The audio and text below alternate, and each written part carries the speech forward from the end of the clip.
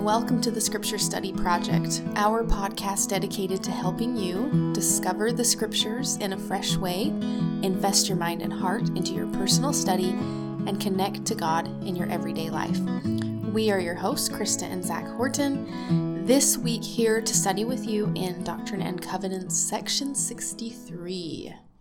This last week, actually I think it was 2 weeks ago, but we passed our 2 millionth download mark, which means we've been together, you listeners and us, for 2 million times. That means 2 million times people heard me talk about how much I loved Ricola cough drops a couple of years ago. I don't think they listened to that specific episode 2 million times. Hopefully no one would. Yeah, that's kind of exciting. It is exciting. So thank you for being with us on this journey as we study the Scriptures, as we learn a lot ourselves, as we figure out which cough drops are the best. That was in the beginning years, so if you have not listened to that episode, trust me, you do not need to go back and listen to the riveting cough drop saga. But we're just grateful for all of you listeners and grateful that you're out there listening. So we hope that we have some new fun things ahead as we move into summer and move into summer, a new season. We have some fun things planned ahead. But first, I know many of you have been wondering. I left you hanging last week because I said I was going to tell you what the big tree in the middle of the river was in Missouri, and I never said it. After we're done recording, or maybe it was even a little after, I said, I never said what the tree is. Anyway, the name of a tree in the middle of a river, at least the Missouri River at that time, was a Sawyer. There you go. There you go. I followed up with my promise. Hey, so over the next couple of months, you are going to be enjoying summer. We are going to be enjoying summer. Busy time as usual. And we want to try something a little bit different that allows us all a little bit more time. We know there's a lot of great Come Follow Me resources out there. We didn't want to just take a summer break, but we also just were being realistic with our time over the next couple of months and knew that maybe we would need to trim back a bit. Well, let's be real. I wanted to take the summer break. No, just kidding. I didn't want to. There's just a balance to what we do here, and we've been going strong for almost 4 years. Almost 4 years, but this felt like the right thing. So we kind of have a new format that we're going to introduce for the summer as kind of a summer special, I guess you could say, and just to mix it up a little. And actually, as we discussed what we were wanting to do, we felt like this was really a right fit for these next chapters and also for our time and hopefully for your time too. Yeah.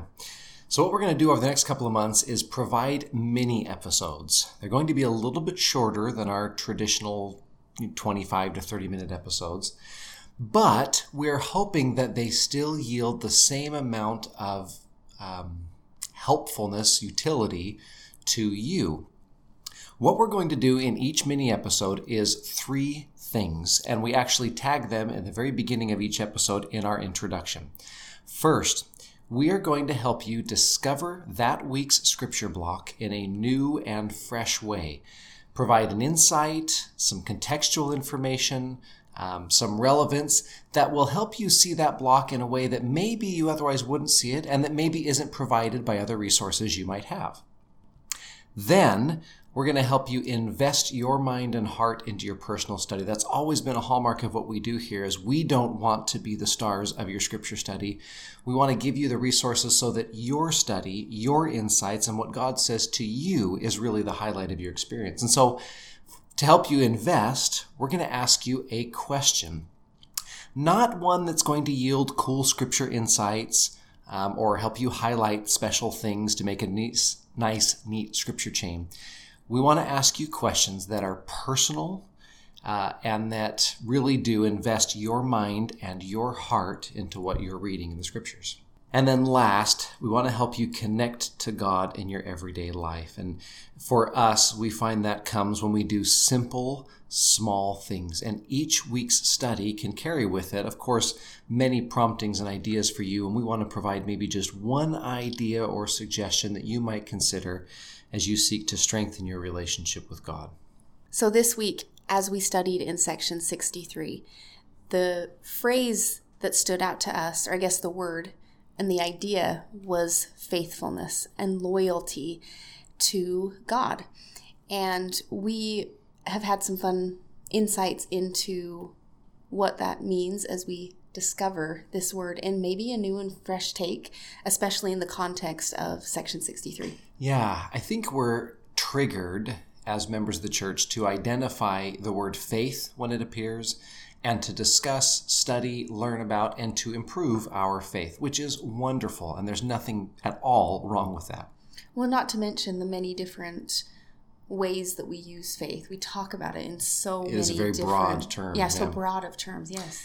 We saw in section 63 that the Lord was specifying a particular aspect of faith. And he phrased it this way. This is verse 37.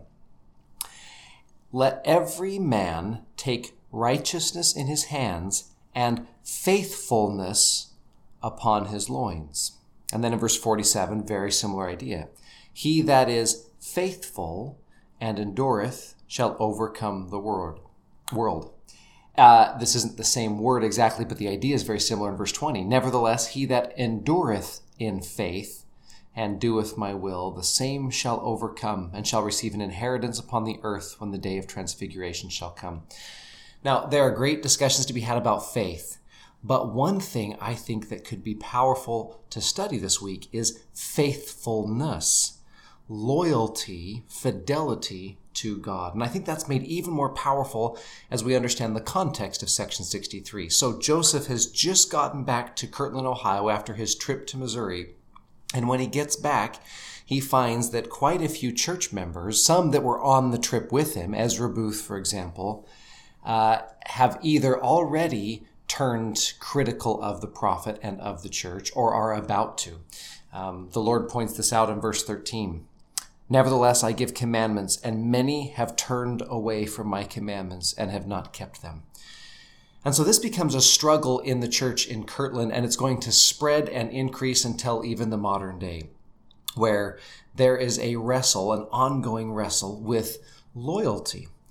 Do I stay loyal to the Lord and to his appointed servants when things get difficult, when things don't make sense, when things in my life make it hard for me to continue that way? Do I stay loyal? And it's interesting to me that the Lord makes a connection here. Verse 14, he connects faithlessness with another sin, and I think it gives an insight into the way that the Lord views our relationship about him. So this is verse 14. There were among you adulterers and adulteresses, some of whom have turned away from you, and others remain with you that hereafter shall be revealed. Then verse 16. Verily I say unto you, as I have said before, he that looketh on a woman to lust after her, or if any shall commit adultery in their hearts, they shall not have the Spirit, but shall deny the faith and shall fear. It's interesting to me that in the same breath, the Lord discusses people that turn away from him and people that turn away from their spouse. Faithlessness to him in the same breath as he's discussing faithlessness to a spouse. In fact, towards the end of the section, he briefly mentions and hints at the parable of the 10 virgins, which, of course, it had those 10 women in it, 5 of whom were wise, 5 of whom were not wise. But if you remember, the whole story surrounded a wedding. And it was the groom that was going to meet the bride. And in every scripture where the Lord talks about marriage like that, he symbolizes himself as the groom and the church as the bride. In other words, one thing I think that can help us discover this scripture block in a fresh way is to understand that the Lord views our relationship to him just as binding and as committed as a marriage relationship. When we turn away from him, it pains him the same way that a spouse is pained when another turns away. And when we return to him, when we are faithful and loyal to him, he feels that same kind of love and attachment that we would in a marriage. And I think that's just a beautiful symbol, and one that can really help us understand what the Lord means when he says that we are to be faithful to him. Well, I really like this way of looking at faith. We have mentioned before the broad ways in which we use the word faith, and thinking of it as this faithfulness has really been helpful for me. And so the question that we would offer you to invest your mind and heart into your personal study this week is this: how faithful am I to the Lord? Which for me, this question really became applicable right now for me and helped me connect more to God, is in verse 23. But unto him that keepeth my commandments, I will give the mysteries of my kingdom, and the same shall be in him a well of living water, springing up unto everlasting life. I really like the idea of commandments as a way to show our faithfulness. That sometimes we can keep the commandments just to keep the commandments, that they're just something that we do. But I think as we look at our faithfulness and why we're doing these things, why we're wanting to be faithful to the Lord, or in what ways we're doing that we can look at the commandments in new ways that help us to serve him differently, to love him differently, and really be more conscious of why we're doing the things we're doing. I think of, really simple marriage advice is to serve your spouse, right? You do small things to be faithful or loyal to your spouse. And what you're talking about is changing the way that we view our commandment keeping. I keep it not just out of duty or obligation. I keep it out of love and a desire to be loyal and faithful to this person with whom I've made this committed relationship. I think in a lot of ways, he almost gives us the commandments as a way to discover him in new ways and just discover ourselves in new ways, just as it says in that verse. Mm-hmm. Well, and as in any relationship, there's another side to that. We connect to God through our commandment keeping, and when we do that, he connects to us and then helps us to grow. If you want a great resource on faithfulness, just search Neal A. Maxwell, Endure It Well. There's a BYU devotional that's an hour long. There's a conference talk that's not quite as long. There's a whole book that he wrote on it. And as with any Elder Maxwell talk, you can spend hours and hours reading and digesting. But there's just a couple of ideas from his conference talk that resonated with me as I studied this week.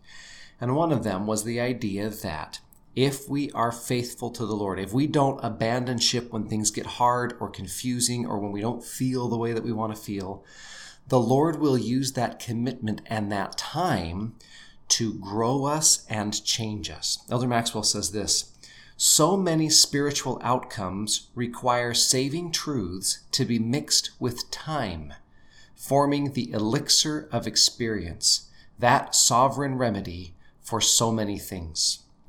Personal spiritual symmetry emerges only from the shaping of prolonged obedience. Twigs are bent, not snapped into shape. And so I love your connect idea, keeping commandments as a sign of faithfulness and understanding that those commandments are going to bend us into the shape that the Father wants us to be in. And as we look at our faith or our faithfulness in new ways, I think he'll show us great and wonderful things about ourselves and about the world too. Thank you for listening this week. We hope you enjoy this summer, and we hope you enjoy this summer mini-series or our mini episodes that we'll be doing. And we hope to have you back next week. Thank you.